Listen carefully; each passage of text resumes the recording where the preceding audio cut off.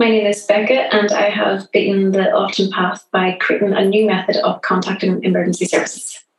Welcome back to the Beat the Often Path podcast. I'm your host, Ross Palmer. On this show, we showcase unusual success stories to help us see the bigger picture in our lives and our careers. My goal is to help you find your life's work and mission to get outside of thoughts like, I'm just going to make as much money as I can, and start thinking about having a sense of purpose and greater good in your own life. And along those lines, my guest today is Becca Hume, the founder of Tap SOS. Now, a chance encounter with a deaf coworker when she was working in retail at the age of 16 led her down a path that would ultimately see her founding a company to give persons with disabilities access to emergency services. Now, if you're able to speak or hear, you take for granted that you can just pick up the phone and dial 911 here in the US or 999 where she's from. But for 650 million people with disabilities around the world, these moments are not easy, or they're even impossible. She's made it her life's mission to change the outdated emergency support systems, fundamentally improving the way we all get access to help when we need it most. Oh, she's also developing a second product for victims of domestic abuse, a trend that has sadly increased dramatically during the global pandemic. In short, she's on one of the most noble missions you can possibly imagine, and I can't wait for her to tell you her story today. So here's Becca Hume, creator of Tap SOS. Well, welcome, Becca. Thank you so much for joining me on the podcast. I hope you are well. Where are you calling in from? Thanks very much for having me. I'm calling from Northern Ireland in a town called Belfast. A town called Belfast. Okay, we're reaching all over the world with this podcast, which is great. I can hear your accent. You can hear my accent, although I think yours is much nicer than mine. That's definitely up for debate. Yes, everybody loves the Irish accent, I think. It's wonderful. No. Yes, I do. I think most Americans do, for sure. Everyone but ourselves, but yes, it's quite popular. Isn't that the way it always is with people? Yeah. The grass is always greener, I'm sure. So you have been up to some really fascinating stuff. I came across your project, Tap SOS, and I was instantly drawn to it, and I was drawn to your story. So would you mind sharing a little bit about your story? So what have you done? What are you up to? Sure. So it really all began when I was 16. I had an idea kind of pop into my head. I was working in retail while I was studying in school and going through uni. So I was in a retail job for about 9 years. And it was there that I met a colleague who was deaf. At this point, I'd never experienced communicating with somebody who was deaf or hard of hearing. So it's really new to me. And at the time, my manager, when he tasked me to go and speak to my colleague, didn't mention he was deaf and just said, go and speak to Nigel.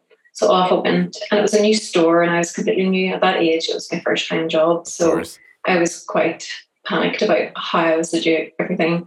But I was told he'd be wearing a high-vis vest. So off I went looking for this guy. So they just sent you off with no warning? That's kind of no cool. Warning. I know, I've often thought about it. Was it a good thing? Was it a bad thing? I'm still unsure, but there are good and bad things linked to it. But off I went, saw a guy in high vis and started speaking to him. And he didn't turn around. He was standing with his back towards me and I was chatting away. No idea. And the closer I got to him, I just sort of nudged him because I realised he hadn't been turning around. So I just did a wee gentle tap while also speaking again. And he jumped around. I clearly gave him a fright. And he signed that he was deaf. And at that point, I was like, oh, right, okay, what am I meant to do? This is completely new to me. So he gestured just to get a pen and paper. That's how I would communicate going forward. And we had a conversation. And at the end of it, as he was kind of writing things back and forth, I had a lot of time to think. And at that time, I was like, I'm going to learn sign language because that's what Nigel would use. So I wrote this in a bit of paper and he just kind of rolled his eyes and shrugged his shoulders. Sure, another one. Maybe, yeah, people have maybe said this before. Right. But I did. I kind of set off on a little mission was to find out where I could learn sign language. So fast forward a couple of years, I studied sign language at a college for 8 years, just really enjoyed it and worked through the different levels. But I suppose me personally, my passion was in design and I was then going into university to study design. And just having this kind of daily communication with Nigel. I just asked more questions and pulling together the design aspect and then seeing all these needs and challenges. And it made me just kind of think about how can things improve both products and services for the deaf community. I go into so many stories about Nigel and the deaf community alone, but that's kind of just what sparked the conversation and so I suppose my thought process as to what can be done here. And I was getting a lot of stories about like difficulty contacting emergency services. There just when times when people needed it most. There was a few friends of mine. So later on, after learning sign language, I was getting really involved with the deaf community, and I met a lot of friends, and I was hearing their stories. One in particular was about a fire outside her house, and it was the middle of the night, and she wasn't aware, and would use a hearing aid, and so wasn't able to telephone 999 here in the UK, and text her mum, and her mum then did it. I just thought, here's an opportunity for something to improve. Why is this not possible? And what can be done? And I think it's just really to allow people a bit more independence. So that kind of sparked the whole journey and idea. But a little bit of background about myself there. That's a wonderful story. So when you tapped him, little did you know what a prescient moment that would be, right? Oh, I know. I know. You tap and you say, hey. And then years later, you've got this great idea for Tap SOS. So 8 years to learn sign language. Is that fairly typical? Does it typically take that long? And would you say that you're fluent at that point? Yeah, it would take that long. I think you work through levels, and typically a level would be 1 year. Now in the UK, we use British Sign Language, so it's not often kind of widely known that it's not a universal language. Each region has their own. So there's American Sign Language, Irish Sign Language, British Sign Language. So here, where I'm based, I'm kind of on the border between knowing Irish Sign Language and British Sign Language. But yeah, it's just one of those things that you kind of can do it in chunks. But every time I finished one level, I was just kind of wanting more. And it's a bit like learning a spoken language. If you're not using and practicing it, it's very easily forgotten. So would you be thinking that American Sign Language is, can you understand it, but it has an accent, or is it something that you can't understand at all? There's certain things that look familiar. The big difference is British Sign Language use two hands for a lot of the communication. American Sign Language would be one-handed, which can be quite handy. Irish Sign Language is also one-handed, which is handy whenever you're holding a cup and drinking or eating, or multitasking is on the go. Ideal. Yes. Yeah. But it's definitely a really vibrant and colourful language. For me, I'm dyslexic, and so I think I maybe picked it up a bit easier because I really heavily rely on visual communication, and so seeing the conversation happen was just ideal for me. That worked really well. Okay, so you got this idea, and then is it safe to say that you kind of fell in love with sign language, the process? Because surely to continue for 8 years, you must have latched onto something new or felt something new. Yeah, absolutely. I just felt really compelled. When I had that communication bar, I felt a bit of guilt. Mainly because I couldn't communicate in the way that he did. And as well, I was observing in the workplace how he was very isolated and often just left out. You would see a lot of the males in the workplace joking about football scores, kind of 2-1 and holding up fingers and doing gesture, and kind of just fun kind of conversation, but nothing deep and meaningful. And you could tell that was really impacting and kind of just how he felt in the workplace. So that, I suppose, left an impression on me, just to think, how can you be more inclusive? And I wasn't setting off to do a big, massive, kind of world-changing product or service kind of transformation. It was just like an exploration. I just kind of set off a bit of an idea and a journey for myself, thinking, what can be done? What can I do? So learning sign language was the first thing, just because I wanted to be able to speak to him in the workplace. When we're on our lunch break or coffee break, I wanted to be able to have a conversation. I didn't have, at that point, any idea that Tap SOS would ever be a thing. Yeah. Didn't know how to go about that. And I'm not business-minded, so it was very much just, I've got something in my mind and it's something I'd like to do. That's so wonderful. I love it when people who aren't business minded see something in their own personal life and then just make that leap for whatever reason to decide to do something about it. So kudos to you. That's fantastic. So you notice that there are a number of areas where these people are being left out from daily life, obviously. So what made you zero in on the problem that you ended up solving? I think it was just because it was an industry that hadn't been touched. You know, it was, first of all, the personal stories of kind of just people relying on other people. Another friend of mine was in a car accident, and he was profoundly deaf, and he relied on the other individual who crashed into him to phone police and report the problem. So instantly you're having something that might not be factually correct. Right. Legal so I was hearing, yeah, absolutely. I was hearing all these stories and thinking, okay, let me explore how the emergency services operate here in the UK. It's quite similar across the world, but focused on the UK at the minute. Just looking at how control rooms operate, who takes all those calls, what else is available if you can't telephone. And so that opened up a new discovery. So here in the UK, you can either telephone 999 or text. And the text service was only introduced in 2009, so it's relatively new. Mm-hmm. So before that, you didn't have an option to communicate. It was just telephone. And I know in America, some states still don't have a text option.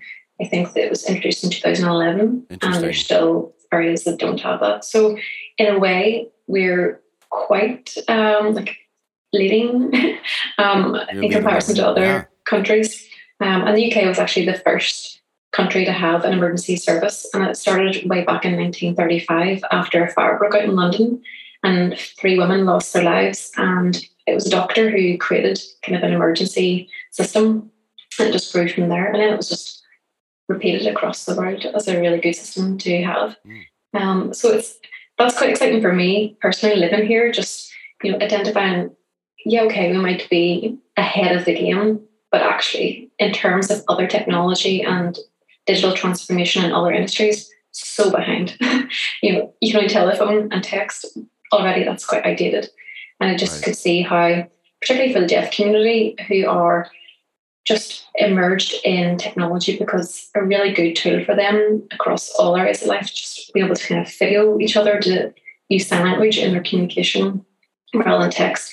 You find that the deaf community are, kind of early adopters in technology. And so particularly for them, most of the rest of us, emergency services just had to come along with the times and had to be updated. All right, folks, we're going to take a quick little detour from the regularly scheduled programming here to do a little plug. We do this every time, so you shouldn't be surprised. I don't ask a lot of you. All I want, if you like this podcast, please just share it. Rate it 5 stars on Apple Podcasts. Subscribe. Share it with people who need to hear this story. These kinds of things only grow with the help of their listeners. So if you enjoy these stories and you think that there is value in this podcast, I ask that you leave a review, subscribe, rate it 5 stars, share it with somebody who needs to hear it. Just do whatever you can do to help me grow it. That's it. Shameless plug. Now let's get back to this very interesting story of Becca Hume. Interesting. So it's like somebody crashes into my car and I'm deaf, and then I say, hey, call the police for me. And they say, oh, sure. They call the police. They say, he says it's his fault. Yeah. You don't know what they're saying, right? You have no idea. You have no clue. Reported. And I think from your website, so disability affects 15 to 20% of every country's population. So there are at least 650 million persons with disabilities worldwide who are often left out of basic services. Have you seen the movie Crip Camp? It was on Netflix recently. It's a great movie. I haven't. Yeah, I don't know when it takes place, the 60s, I believe, but it's about how fighting for the rights of people with disabilities, how not naturally it came. It was set in the U.S., but things like wheelchair ramps, access to public transportation, all of these things that everybody takes for granted every day just were simply not accessible to a large percentage of the population. It's a great movie. And I think this falls into that category. So knowing that the system was broken, how did you set about creating your product? I suppose I had a little bit of a step up. So I was studying design at university, and at that point I was doing a master's. And in the first 3 months, our tutor just said, think blue sky, if you could do anything, what would you do? So there was no kind of pressures of having to complete something or have something assessed or marked. So I just had the freedom and space just to kind of really, if I could do anything, what could I do here? So that allowed me just to kind of really look into the emergency services. Again, I have no background in this area, no background in business. Didn't think I'd set up a business. It was just, I want to help my friends. How can I do that? Yeah. And I like designing stuff. So if I can create like a button, if it does something, how does that all link together? But just the more I researched, Google's a wonderful thing to start. I just spent a lot of time online roaming about to see what's currently being done. Who's out there that's connected, that could be some way next in my journey. I discovered quite a lot of organisations here that connect with the emergency services, who kind of pull together industry experts, government, and also the telcos who handle the calls. So it was really just kind of exploring who did I need to speak to. I haven't got the knowledge of all that and what I need to learn. And that's kind of where it started. But definitely I was starting from a point of, I have no idea what's about to come ahead. Okay. This is completely new. So you're just figuring it out as you go. And you did have a few little moments where you got some assistance, right? Obviously, funding is always a huge issue anytime anybody's trying to bring an idea to market. How did that go? What kind of funding did you need and how did you get it? I think like any business or startup business, as you say, funding is one of the most difficult things, particularly here in the UK. I think in America, the landscape's a little bit different. People take more risks, where I think we're a little bit timid here in the funding world. But locally in Northern Ireland, there are quite a few organisations who manage funds. And I was able to tap into that early on and create like a prototype and to test it. So I had small support, but it was kind of little pockets of money. I kept on applying. The amount of time I've spent writing applications and putting myself out there, but it has just kind of fallen in place. It hasn't gone without hard work. It's been difficult to do, but we've always kind of got a little bit more to push us to the next step and a little bit more. Just recently, actually, during 2020, we applied for Innovate UK funding, and it's quite prestigious. It would be very competitive.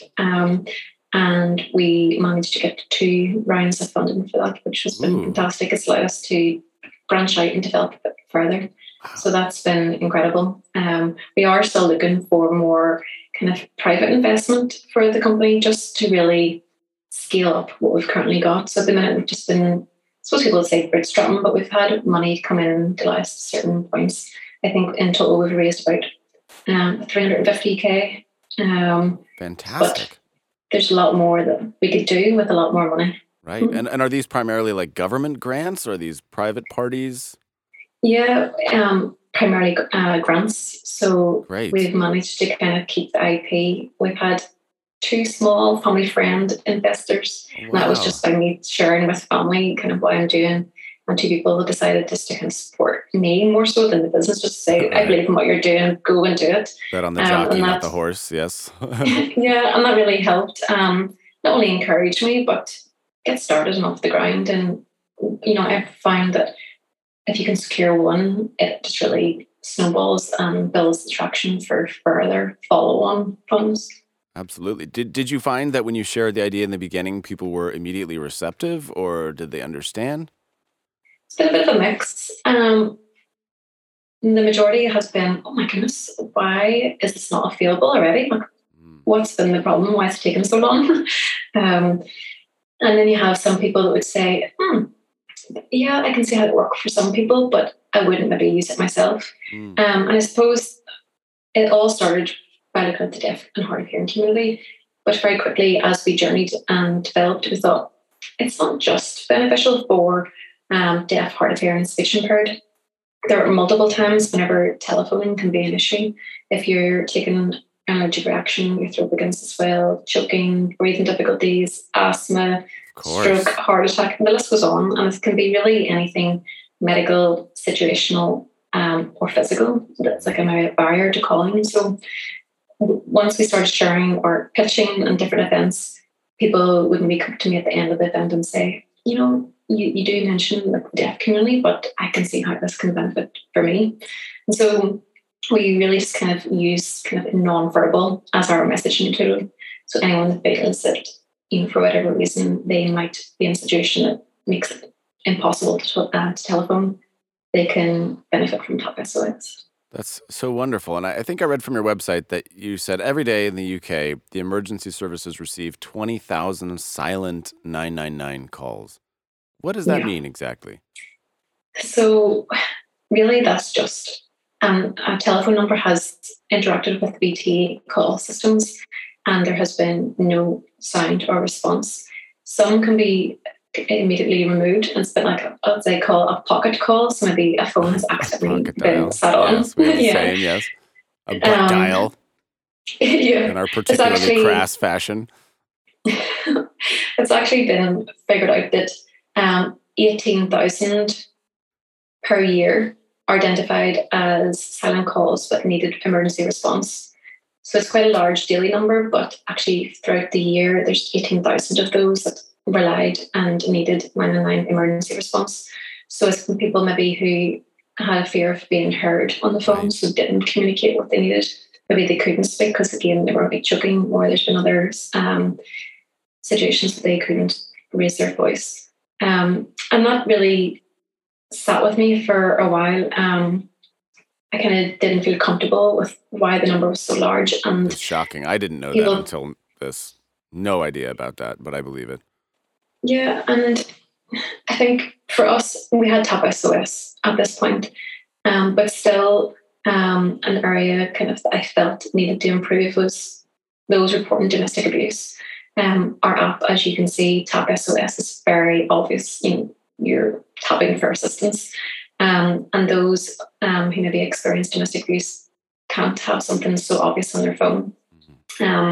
Maybe they're in a controlling environment and that app would just be deleted or removed, as well as quite obvious in the reporting. There's a few steps that you need to go through in the process of making an alert that would just maybe not be appropriate for someone who's at high risk and needs to send a message just like that. So during the pandemic, worldwide, we saw domestic abuse just on the increase. A lot of factors. One being that people were made to stay at home, and quite often for people that wasn't a safe place, and having 24/7 contact with somebody that maybe it wasn't a good environment was creating a lot more issues, and people weren't able to maybe go to support groups or just have a bit of space, but they were there and stuck. And so we saw a mixture of an increase of new reporting of domestic abuse, and people reported for the first time, and actually then a decrease of regular reporting. So people who previously would have maybe alerted police couldn't anymore because they were having this 24/7 monitoring and observation going on. Ouch. So overall it increased, but I think there was a lot more going on behind closed doors that just couldn't be reported. That's something we are looking at to try and bridge the gap. We're trying to allow people the access to report it so that it can be done quicker and dealt with quicker. So we're talking about two different things here, obviously, which is very fascinating. So this is a different solution that you're working on than Tap SOS. Before we jump into that, tell me the mechanism. So how does Tap SOS function, the default version? It's something I always forget to explain. I always run away with the idea and why we created it, but people always say, I'm a very simple and crude man. So Tap SOS is a smartphone app and can be downloaded from the app stores. It's available on iOS and Android.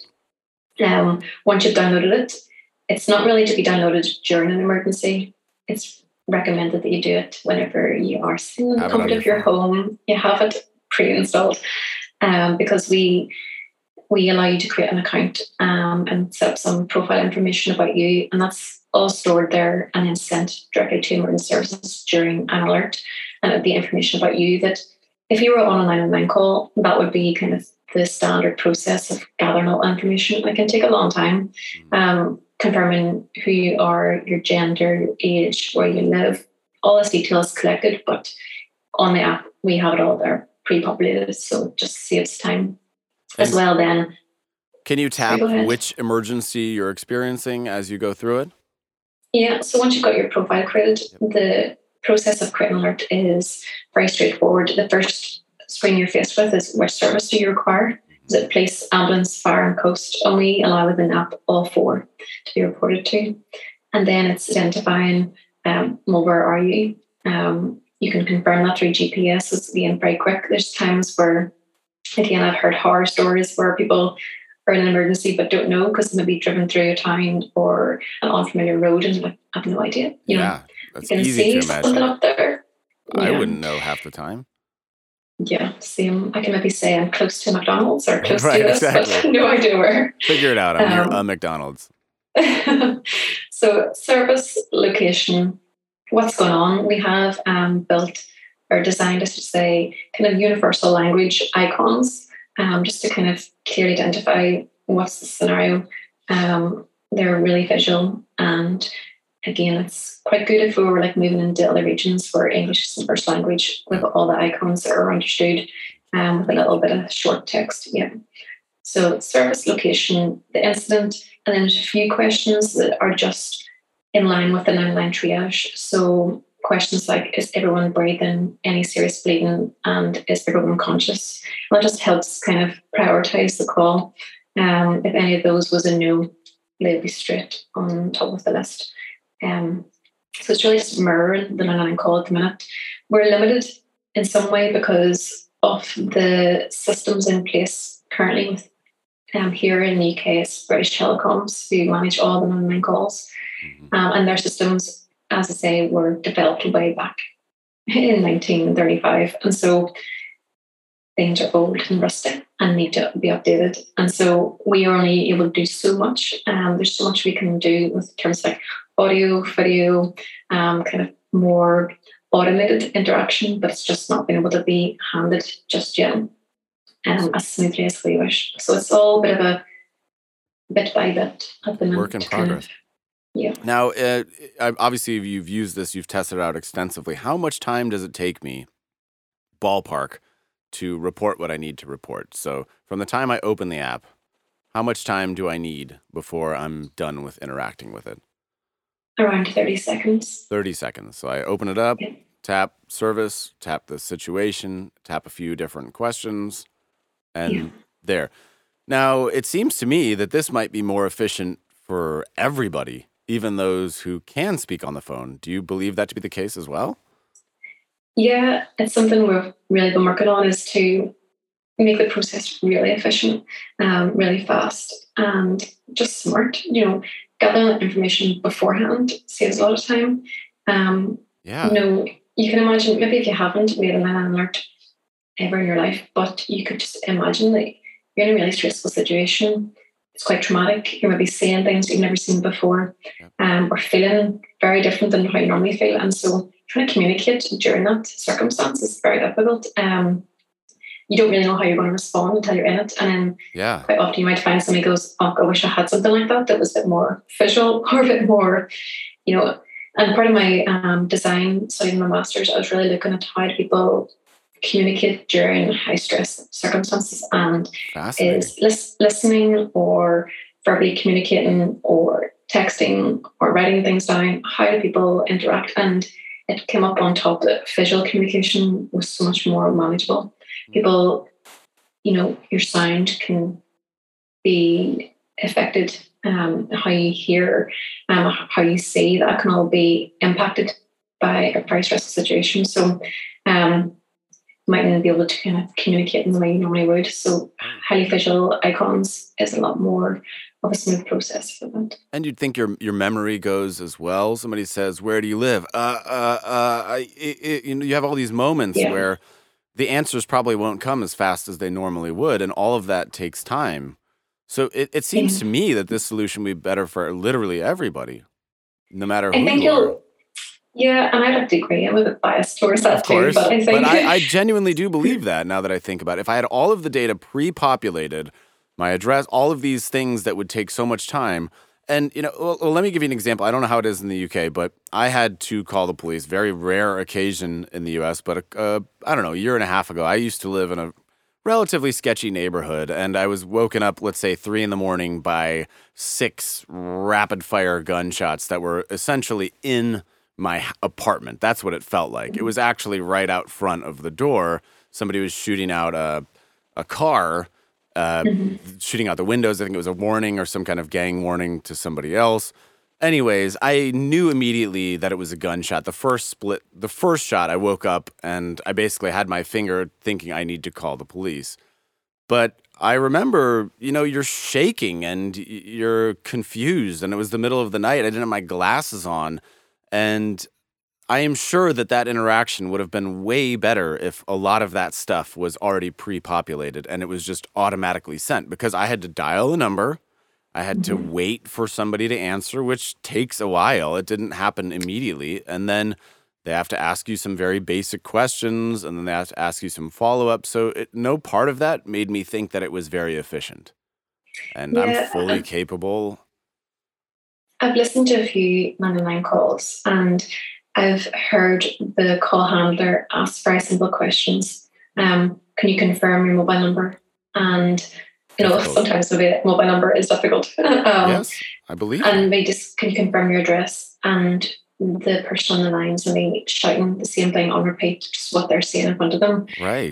They're panicked, they're stressed, they just need help. Just send me help. Right, just send somebody out here. On its way? Yeah. Mm-hmm. And it's quite frantic, and the call handler has to stick to the book and go down the questions and get the confirmation as to where they are in their number. Whereas our app can do that instantly. The person's already given that information to you freely. And I do know, though, some people still want that kind of reassurance of speaking to somebody on the phone. For some people, they instantly feel like a bit more calmer, that they hear a voice. And that's all good and well if you can, and if that's possible for you. I think things will change. It's just kind of, it's a very new thought process of doing it through an app and not speaking to somebody. And it's something as a technology company we want to improve and build into a user's experience, is a bit more trust about the technology. If you report through the app, it's gone. You can trust it. You don't need to check or do it again. Right. I think there's a fear of, has it been received? Is anyone going to communicate back? And the minute globally, there's nothing there in place for the two-way dialogue. And as well, the emergency services are still quite reluctant, particularly here in Northern Ireland, based on our kind of history. You aren't able to track where police or ambulance are. So it's been a bit of feedback from our users saying, right, I would love to know, how far away is the ambulance? How far away is police? That information is not given out.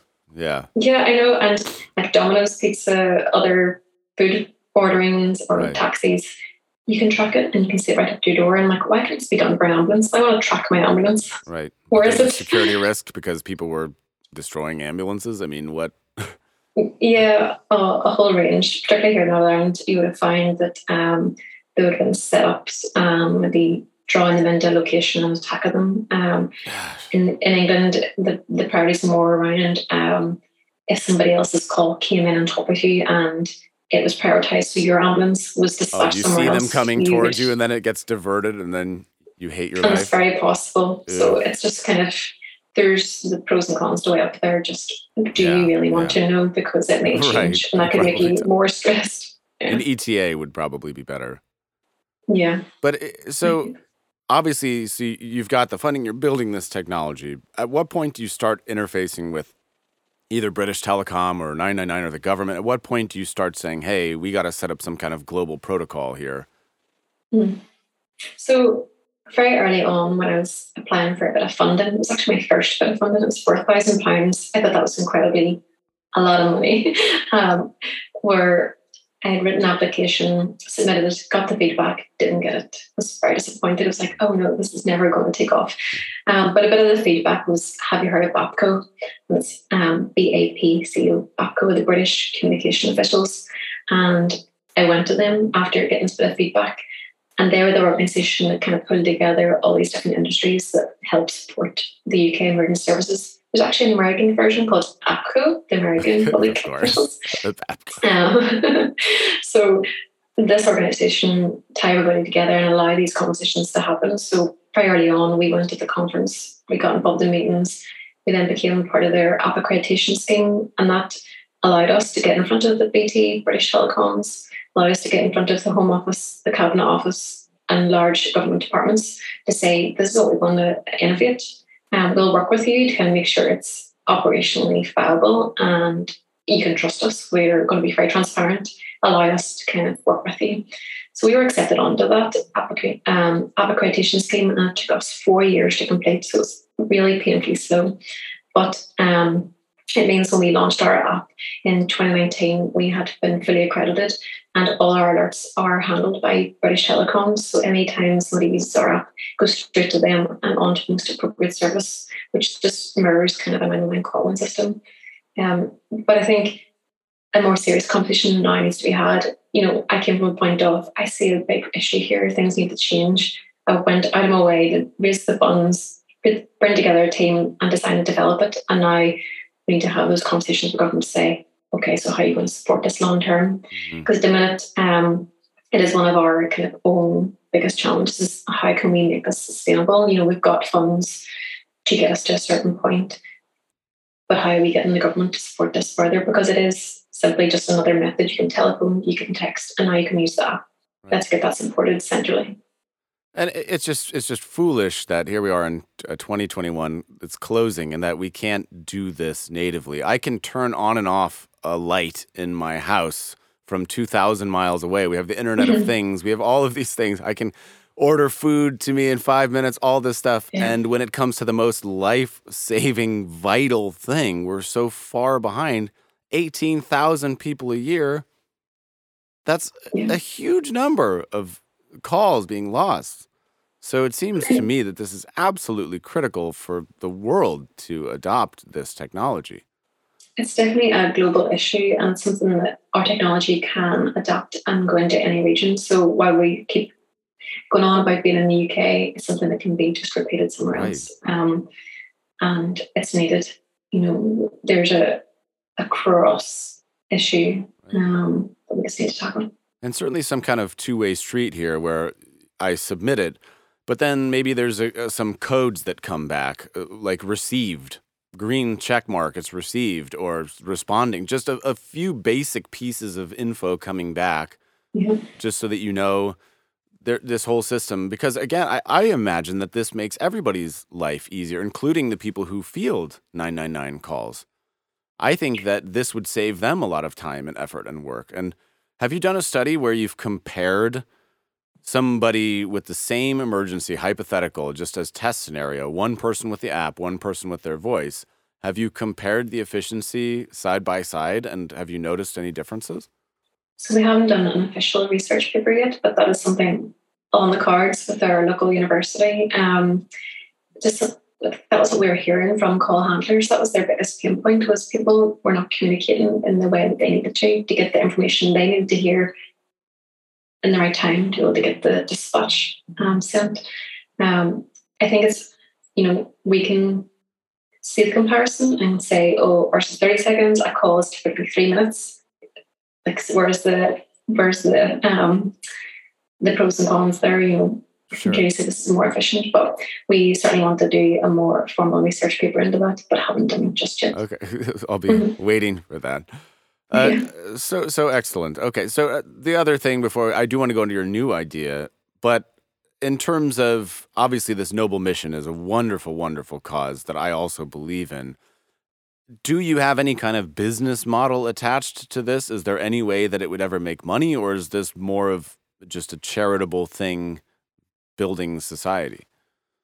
We are set up as a limited company, so we are set up to make money. It wasn't how I set off, which is probably the wrong way to set up a business. You normally start with how are you going to make money, what are you going to sell, whereas I just started with the opposite. I started off with, here's a problem, I want to fix it. So did Facebook, for the record. You're on the right track. Yes. You know, there's so many kind of services and products that are free and available for people to use, and there's a way to make money. I do believe strongly that there will be a way to kind of keep it sustainable. I think particularly Tap SOS, I was very uncomfortable with charging the end user. I kind of feel that the public feel that it's a free service. Now, it's not free. Their mobile providers pay on their behalf, but for the public, we think this is something that needs to be available and free, and I totally agree. Mm-hmm. So our app had to be free, and it is free to download. Now, where it leaves us with a bit of a problem is, okay, so how to keep the lights on? And at the moment, as I said, we are reliant on grant funding, which is there and available at the moment. But long term, what do we do? And I think it's a fit for large companies and a bit of their CSR, who either globally or in the UK, depending on which region it's available, who wants to be seen supporting us. You know, it's really good public facing good news story to say we are supporting the public to access this, and I think there's room for that. Down the line, you know, as you know, our volume of users increase, we may be able just to kind of help with pharmaceuticals, just understanding sickness and trends differently. You know, in the profiles, we collect information about, you know, medications or sicknesses, conditions. Now, it's all private and it wouldn't be sold. It's all GDPR compliant, but it would just be more kind of patterns to see, you know, maybe in Manchester and in England, there are this percentage of diabetics in this age category. And it could just kind of inform to kind of improve our ethos and our values, all about inclusion, access, and improving quality of life. We would never be very transparent with what we do. At the minute, we don't do any of that. But if we were to go forward, it would be very much just to better and to improve, and there would be no nastiness in there or any areas of concern.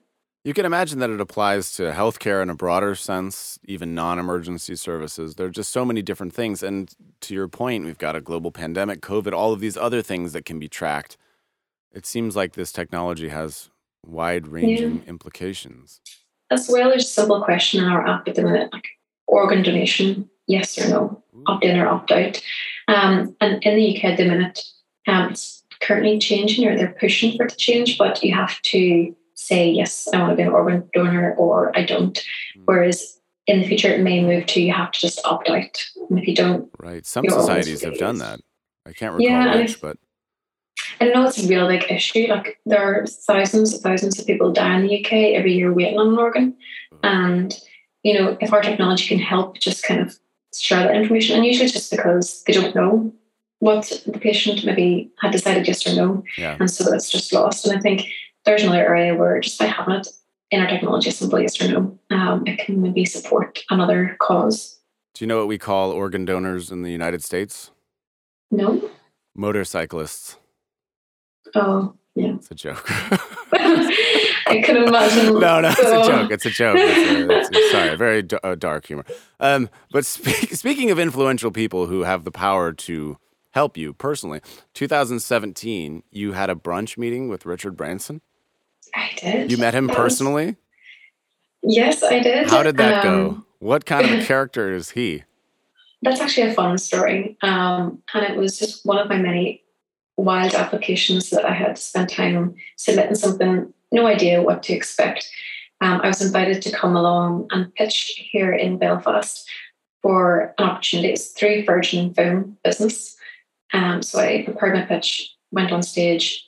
Now, Richard Branson was not around at this point. This was just kind of his team traveling around the UK, hearing startups and selecting regional winners to then meet Richard Branson in London.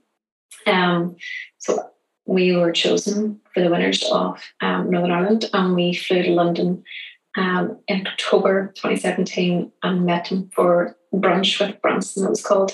You might actually see in the video here at the teapot behind me. I do. It's actually, that is linked to Richard Branson's meeting. So we were kind of encouraged to bring him a gift. And I thought, I have an app. Like, I can't really gift him anything. People maybe had products or, you know, other different things that they could just give, like merch or something. And I thought, and also, what do you give a man that pretty much can have everything? Right. I mean, he's just gone to space, for goodness sake. Here's a teapot, sir. So we thought a bit like, how do we at least stand out? And also wanted to kind of also feature other companies from Northern Ireland rather than just myself. Like, how could I bring somebody else on board? as I go to this meeting. Luckily, we have a company called Suki Tea, and it's all about, fair trade, really environmentally friendly tea growing. I like it. So they have their own little setup here in Northern Ireland. They're actually they're widely known. This is part of their set. So they have like a little set you can buy. But I met them, spoke to them and said, look, I'm meeting Richard Branson. And the reason why I went to them was because I Googled him. I read lots of articles. I kind of had to find out a bit more about him. And everywhere in images I could see he's holding a cup of tea. And he mentions quite a lot how he makes big decisions around a cup of tea. He's fixed his wife over a cup of tea. It's just a lot of his like nice times or decision making, big life moments happen with a cup of tea in hand. And I thought, that's interesting. So he always mentioned it, and he loves English breakfast tea. And when I went to Suki Tea to speak to them, I said, we've got to think about what can we do to impress him or be memorable.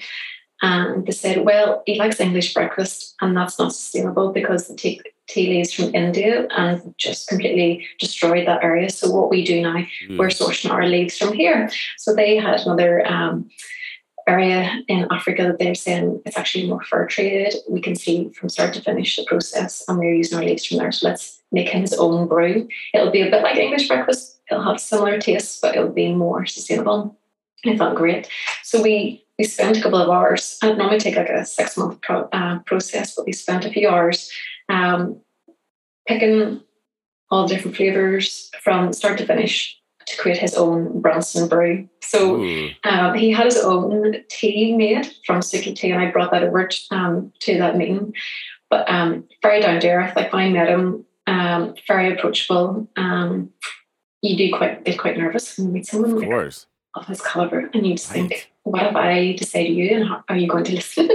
And one of the funny stories, there was a press officer there taking photos for the event, and I was last, and I'd seen there were 7 of us, and they were all going up one by one, and competition had been quite fluid and relaxed until the photos opportunity came, and people got really stiff and straightened up and neatened up and did all this. And the dynamic changed massively, and I watched everybody go up one by one to the stage to get a photo with him. When I walked up, and I could see he was kind of tiring and thinking, oh yeah, another one, okay, a thumbs up or a high five, what will I do here? So I was watching all this, and I just went up and I just walked to him and gave him a hug, and he nearly passed out. He just thought, what on earth? But he loved us, and so much so that we nearly fell off the stage. He just grabbed me and gave me a big shake. I was like, yes, this is great. And I just said, why not? But yes, he was very approachable and really inspiring too. And I think I mentioned earlier how I'm dyslexic, and so is Richard Branson. So we had a bit of a quick chat about that, and just how do you manage that in terms of when you're speaking to people, when you're communicating through emails or preparing for events and talks, the whole works. So we managed to share some tips and advice. So it's a great opportunity, and something that, again, you never imagine you're going to have that opportunity. Applying for something, where's it going to lead? You have no idea. And so that's probably something I'd encourage people to do who maybe are listening today. It's just don't hold back. If you're a bit concerned or reserved about something, give it a go. What a wonderful story. I love that. That's such a great thing. And who knows, maybe one day he'll be a more public-facing champion of your idea. Maybe somebody like him is exactly what you need to get broader support. Also, Virgin Mobile being a telecom business themselves, right? So he's plugged in. You never know. It's easy for me to imagine that happening as you gain more traction, which is fantastic. I didn't want to lose the other parts. You're developing a second product. I don't want to lose that thread for domestic abuse that has to be fundamentally different than the way that Tap SOS works. So knowing that this app might be deleted, knowing that there would be many circumstances where somebody can't use something like this, or they'd be monitored or controlled, how did you begin to solve that problem?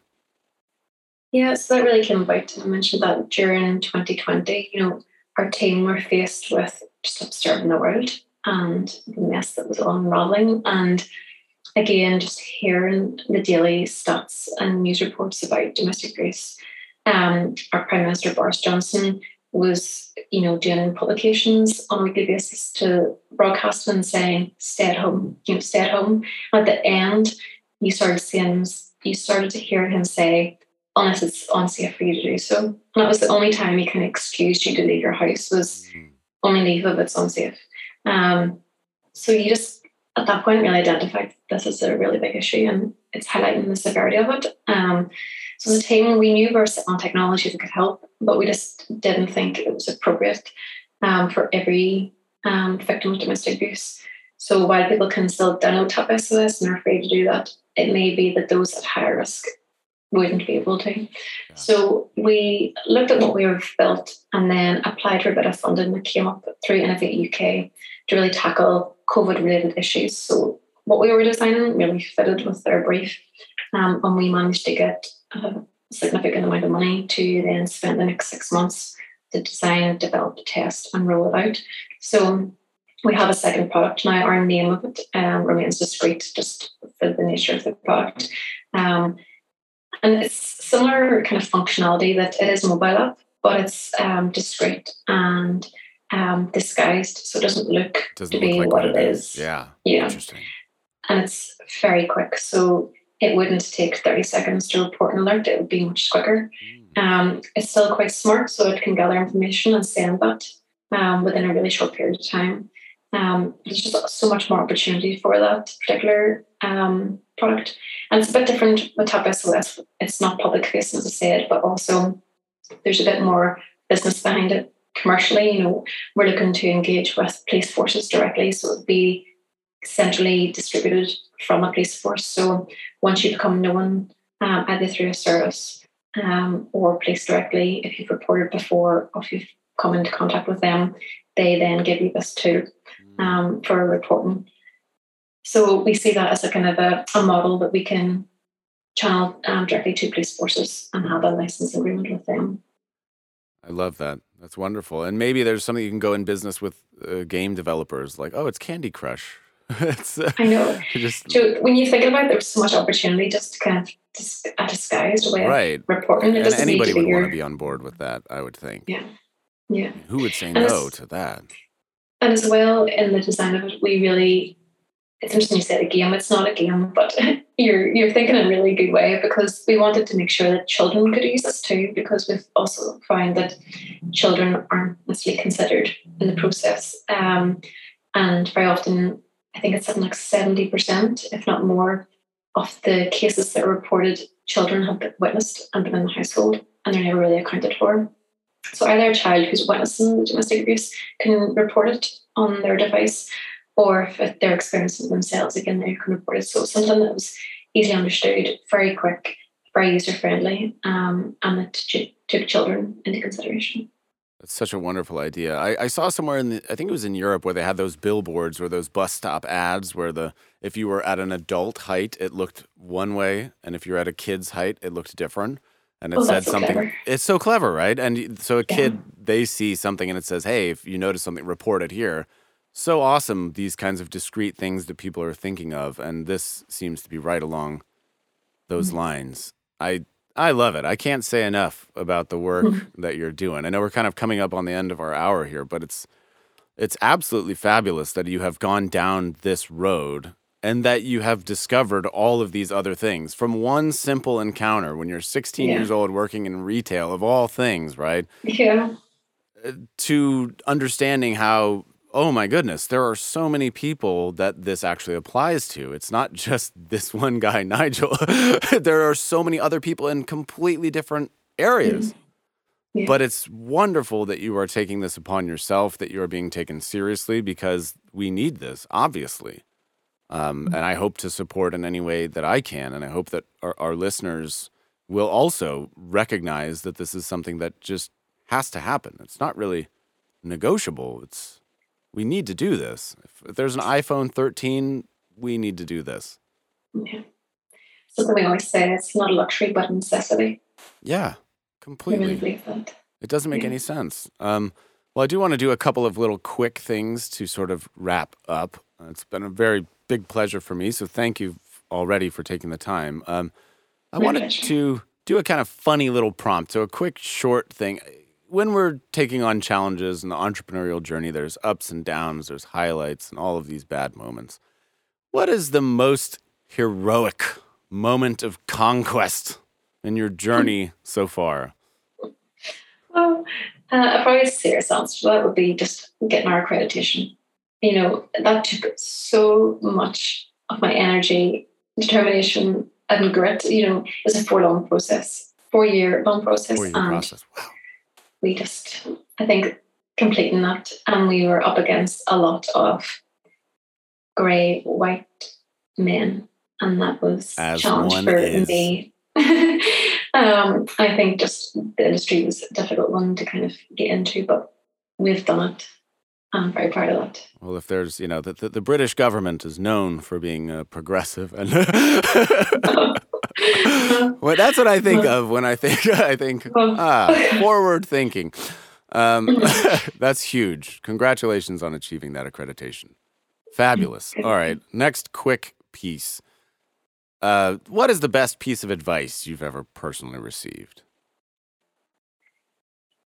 I've received so many. I think it's quite a general one, but just give it a go. I think my parents were always just very motivational to say, why not try it? Like they weren't afraid of maybe the mistakes I would make. They encouraged me just to give it a go. And that definitely gave me the freedom to try things, not to be the pressure of, okay, I need to get this job, I need to be performing this way, I need to have a house, marriage, kids. So it wasn't very like a formal way of upbringing. So I think my childhood has a lot of just kind of just give it a go, try it. Just give it a shot. So good. We touched on this earlier, but somebody out there who has noticed something in the world, they want to bring an idea. As you said, no business sense, you never thought you would be here.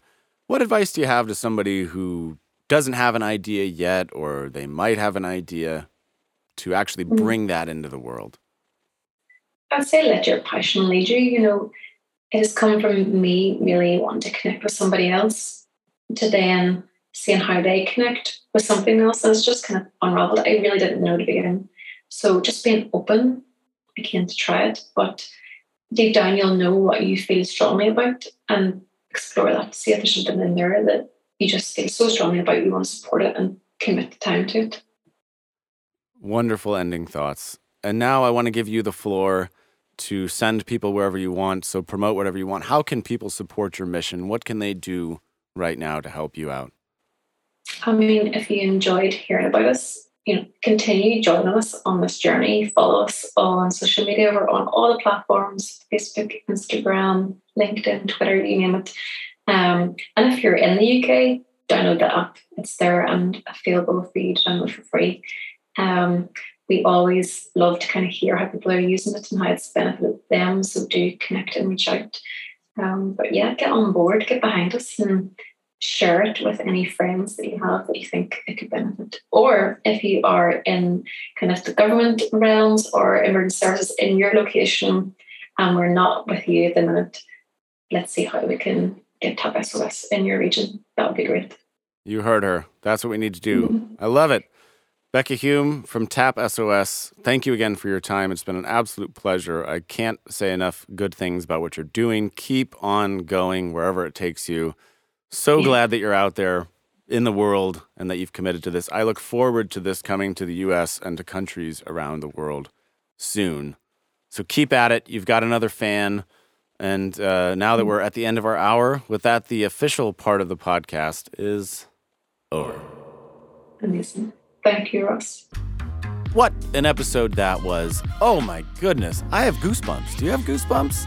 That's how excited I am about her idea. It just thrills me to know that there are people like her out there who have committed to these most fundamental, most amazing things. I support her wholeheartedly, and I strongly suggest that you do the same. I want her technology to be all over the world, in the US, all over the UK, all over the EU, everywhere.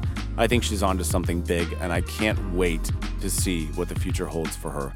As always, if you enjoy this show, if you find value in these stories, please rate it 5 stars on Apple Podcasts, subscribe on YouTube, subscribe on Spotify. Wherever you find your podcast, Subscribe, rate it 5 stars, leave a nice review, and above all, share it. Share it with somebody who needs to hear it. Share it with somebody who can help bring her vision to life, especially if you're in a different country than she is. So again, thank you for listening to the Beat the Often Path podcast. I really appreciate you more than you know, and I will see you next week.